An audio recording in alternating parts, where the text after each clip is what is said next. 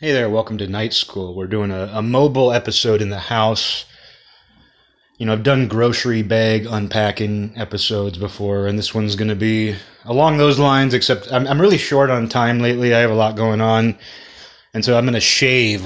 I'm going to try to shave while I do this episode. And, I was just talking to my buddy Nick. Prop this thing now. It turns out this phone is heavier than what I'm trying to prop it against. But I was talking to my buddy Nick. Tell him this story about years ago I was sunbathing. And I was really into sunbathing for a year. And I was really into sunbathing for about a year. And it was kind of before I started meditating, I got really into the idea of just laying in the sun. And I feel good when I get a little bit of a tan. And it's very rare and it's very difficult for me to get a tan. But it was definitely kind of a precursor to meditation, where I would eat, a light weed edible, and I would just lay there in the sun for about an hour. It probably wasn't very good for my Scandinavian skin, but I would just lay there with my eyes closed. It was a good experience because it was one of those things like meditation, where an hour would pass in a matter of minutes. My entire sense of time would disappear, which is what happens when you're in a deep meditative state. Your entire sense of time shifts, and it just feels shorter. And you're also very aware of your surroundings, but you don't really feel like a participant in them. And that's what meditation is like as well, where you're acutely aware of everything going on around you, but it feels different. That's the only way I could explain it. And sometimes it disappears entirely. Sometimes reality just disappears outright. But anyway, when I was sunbathing, I was at this park. And you would hear people talking, and I heard this guy. He was a stranger to them, but he approached this random couple, and he was telling them about the history of the park. And I hadn't opened my eyes. I hadn't opened my eyes for probably 45 minutes. And I hear this guy telling them the entire history of the park, and while he's talking to them, he keeps yelling, "Whiskey! Whiskey!" And it was just the strangest thing. And he would be talking to them, and he would say, "Oh yeah, I grew up in this area, and I used to come to this park, and you see those apartments over there? Whiskey! Whiskey!" And then he'd be like, "Yeah, those apartments didn't used to be there. It used to be all woods. Whiskey! Whiskey!" And then he'd be like, "I used to bring my girlfriend here. Whiskey! Whiskey!" And I was thinking that he was calling a dog. The inflection of his voice sounded exactly in the same way that I'll call Batty and be like, "Batty, Batty, come on." It was exactly the same tone of voice as if he was calling his dog. And I was thinking oh, Whiskey. I mean, that is kind of one of those names for a dog. Some guy who's kind of trying to be a little bit rugged, would name his dog Whiskey, but it's still kind of an interesting name for a dog, Whiskey. And so in my mind, but I don't hear a dog. That was the thing too, is even though I thought he was calling his dog, because it didn't make any sense, because he seemed so sane. But when you think there's a dog, you start hearing a dog. Even though there was no sound of a dog running around, there was no sound of a chain or a collar. When you think there's a dog, when you think somebody's calling a dog, your brain creates a dog. To this day, I can practically visualize this guy's non-existent dog. But I eventually opened my eyes, and I haven't started shaving yet, but I eventually started opening my eyes, and I opened my eyes, and I looked, and it was a guy in a wheelchair. It was a guy in a motorized wheelchair talking to this couple, and they were just listening, and nobody addressed the fact that he was yelling, "Whiskey! Whiskey!" Typically in twos. I noticed that it was typically kind of in twos, and there was a certain inflection to it. Got some shaving cream on my phone. Gotta be careful about that.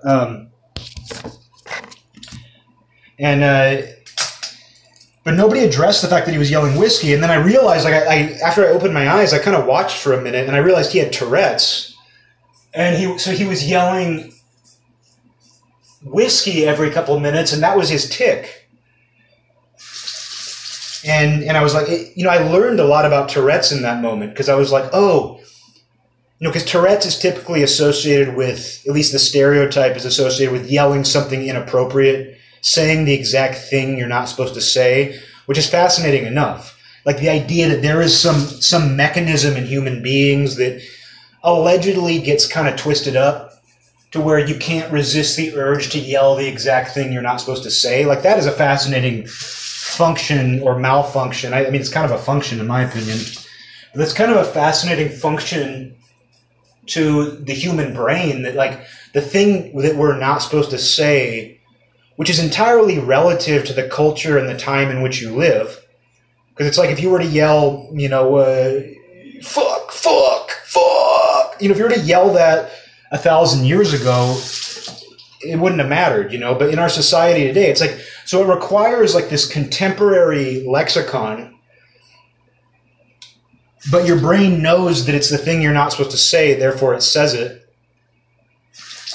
And it was fascinating to me. I learned a lot in that moment because I realized, I guess because alcohol is naughty. I guess because whiskey, like drinking whiskey, is thought of as like being bad, maybe.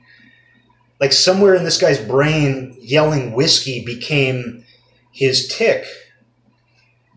And to this day, it cracks me up just because I could have sworn there was a dog running around. And I was a little bit stoned and and I was in this deep meditative state in the sun, getting baked by the sun.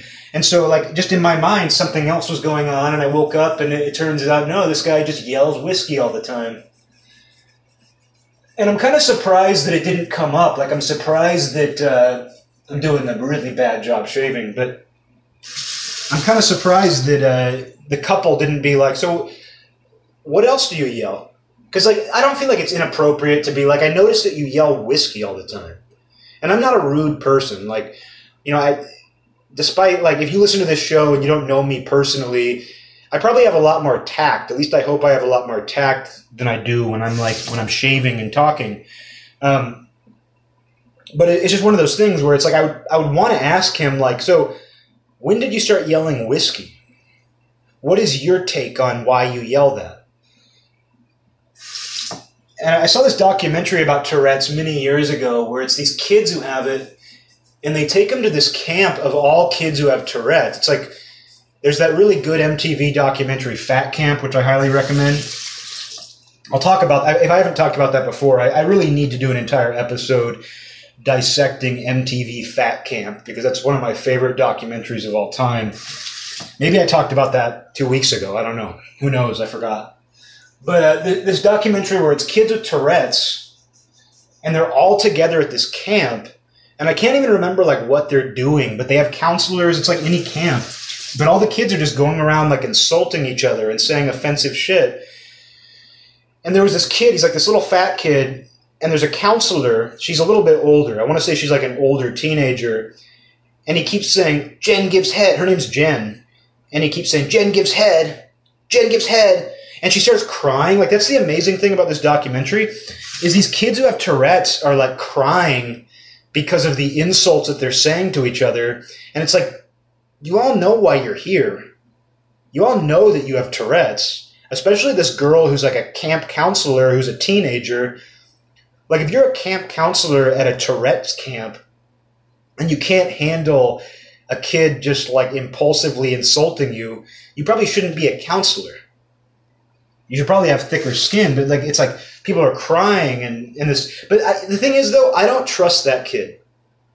Jen gives head is way too specific. That's so specific to that one situation where there's a girl named Jen and he's saying she gives head. That's way too specific for me. Whiskey is one thing. Whiskey. That's obviously just this word that's lodged in his brain. Jen gives head. That. I feel that takes a level of cognition. But I guess and two, it's it reveals something. Let's say that kid isn't just bullshitting. Because, that was the stupid joke that all the kids used to make, every single kid I ever knew. But, kids growing up would say things like, man, I wish I had Tourette's because I would just say whatever I wanted. Man, I wish I had Tourette's because I would just say whatever I wanted. It's that was a joke that kids would make, which is funny. I got to give kids some credit. That's a pretty funny joke. It'd be cool to have Tourette's so that I could swear. Well, guess what, kid? You can do it anyway. You could say whatever you want, and people just have to deal with it. And life is short. So say what you want, kid. Jen gives head. But it was just so funny to me, though, because it's he came up with that phrase. But I see where that mechanism exists in all of us. We all have Tourette's. Tourette's is all of us. No, but really, like, that mechanism is in all of us. Because, like, I will be looking at somebody, like, somebody will be having a conversation with me, and I will be looking them in the eye, and I almost have an urge to say the most insulting thing possible. It's not even that I'm really thinking that about them. It just kind of comes in. It's almost like bile rising in your throat, where it's almost like, oh, I can feel it coming out of me, but you don't do it. And I did do it one time as a kid. Like, we had this family friend, and I went out to dinner to this Japanese restaurant with my mom and this family friend, and, like, I was just looking at her, and, like, I didn't dislike her. Like, she wasn't my favorite person. I was kind of ambivalent. Not so much indifferent. I was kind of ambivalent. And I said something extremely insulting. And I'm not going to say what it is. Because, even though I should be able to tell a story about something really offensive I said to somebody as a kid, and I should be able to say, it wasn't that crazy that I said that? Because I didn't mean it. I truly didn't mean it. It was an experiment, honestly. But it was an impulsive experiment. And I think that's what Tourette's is. It's an impulsive experiment. But anyway, like, I said this insulting thing, and it's insane to me that I'm not even allowed to retell this story because I could have my life ruined for saying this. And it's probably not the word you're thinking of, but it's not terribly far off. It had nothing to do with black people. That's all I'll say. But it was something that was highly insulting about this person.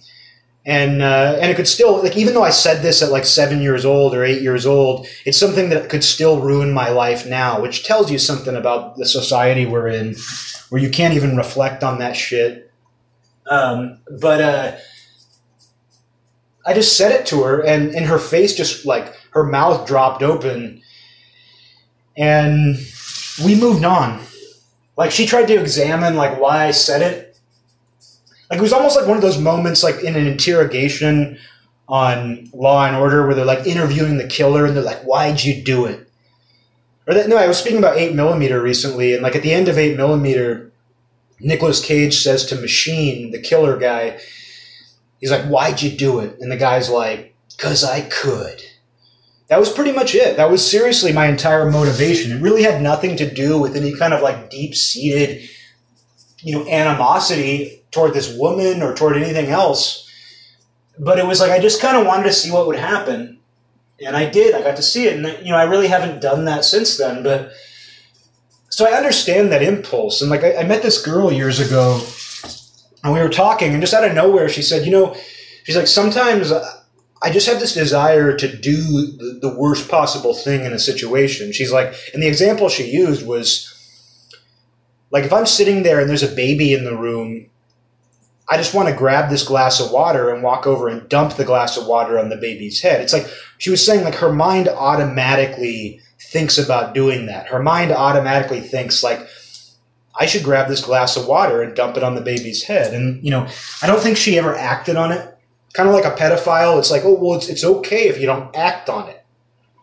It's kind of like, that's how I feel about her. It's like, it's okay as long as you don't act on it. As long as you don't actually dump the glass of water on the baby's head or whatever else your brain is telling you to do. But it shows you that mechanism is in us. It's like there's something in us that when we're in a situation, we automatically think, what's the worst possible thing I could say? What's the worst possible thing I could do? And I guess some people, like, that mechanism is either broken or they have something else going on to where they actually do it.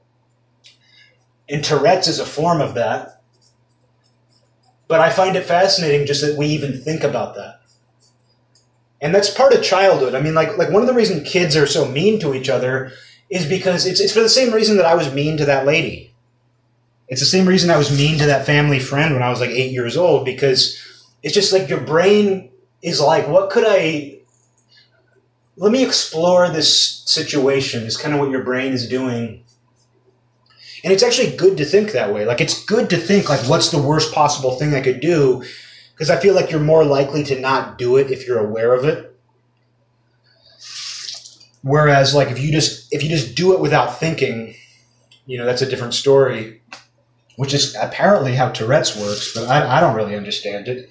I don't even understand this Tourette's thing. What is it with this Tourette's thing? I'm almost done shaving, and I really haven't wounded myself. I have very sensitive neck skin, so there's always like a little bit of just a little bit of blood, but you know, maybe I should do this more often. Maybe I should shave and talk more often. It's like that kind of thing like when you're drawing, but you're not overthinking it, how you make better lines. Like if you're not thinking about the lines you're making, how you're in more of that flow state. Maybe the same is true for shaving, where it's like if you're doing a show while you shave better. You just shave better. You just shave better. But anyway, I find that interesting. It was an experience with Tourette's. You know, it makes you think about like how this one phrase gets lodged in someone's brain. And with this guy that I saw, it was whiskey.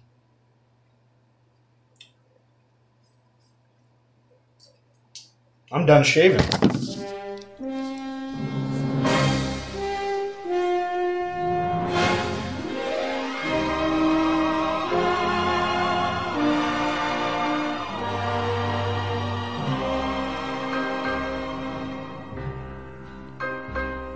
This land is mine.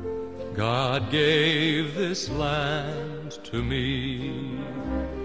This brave, this golden land to me.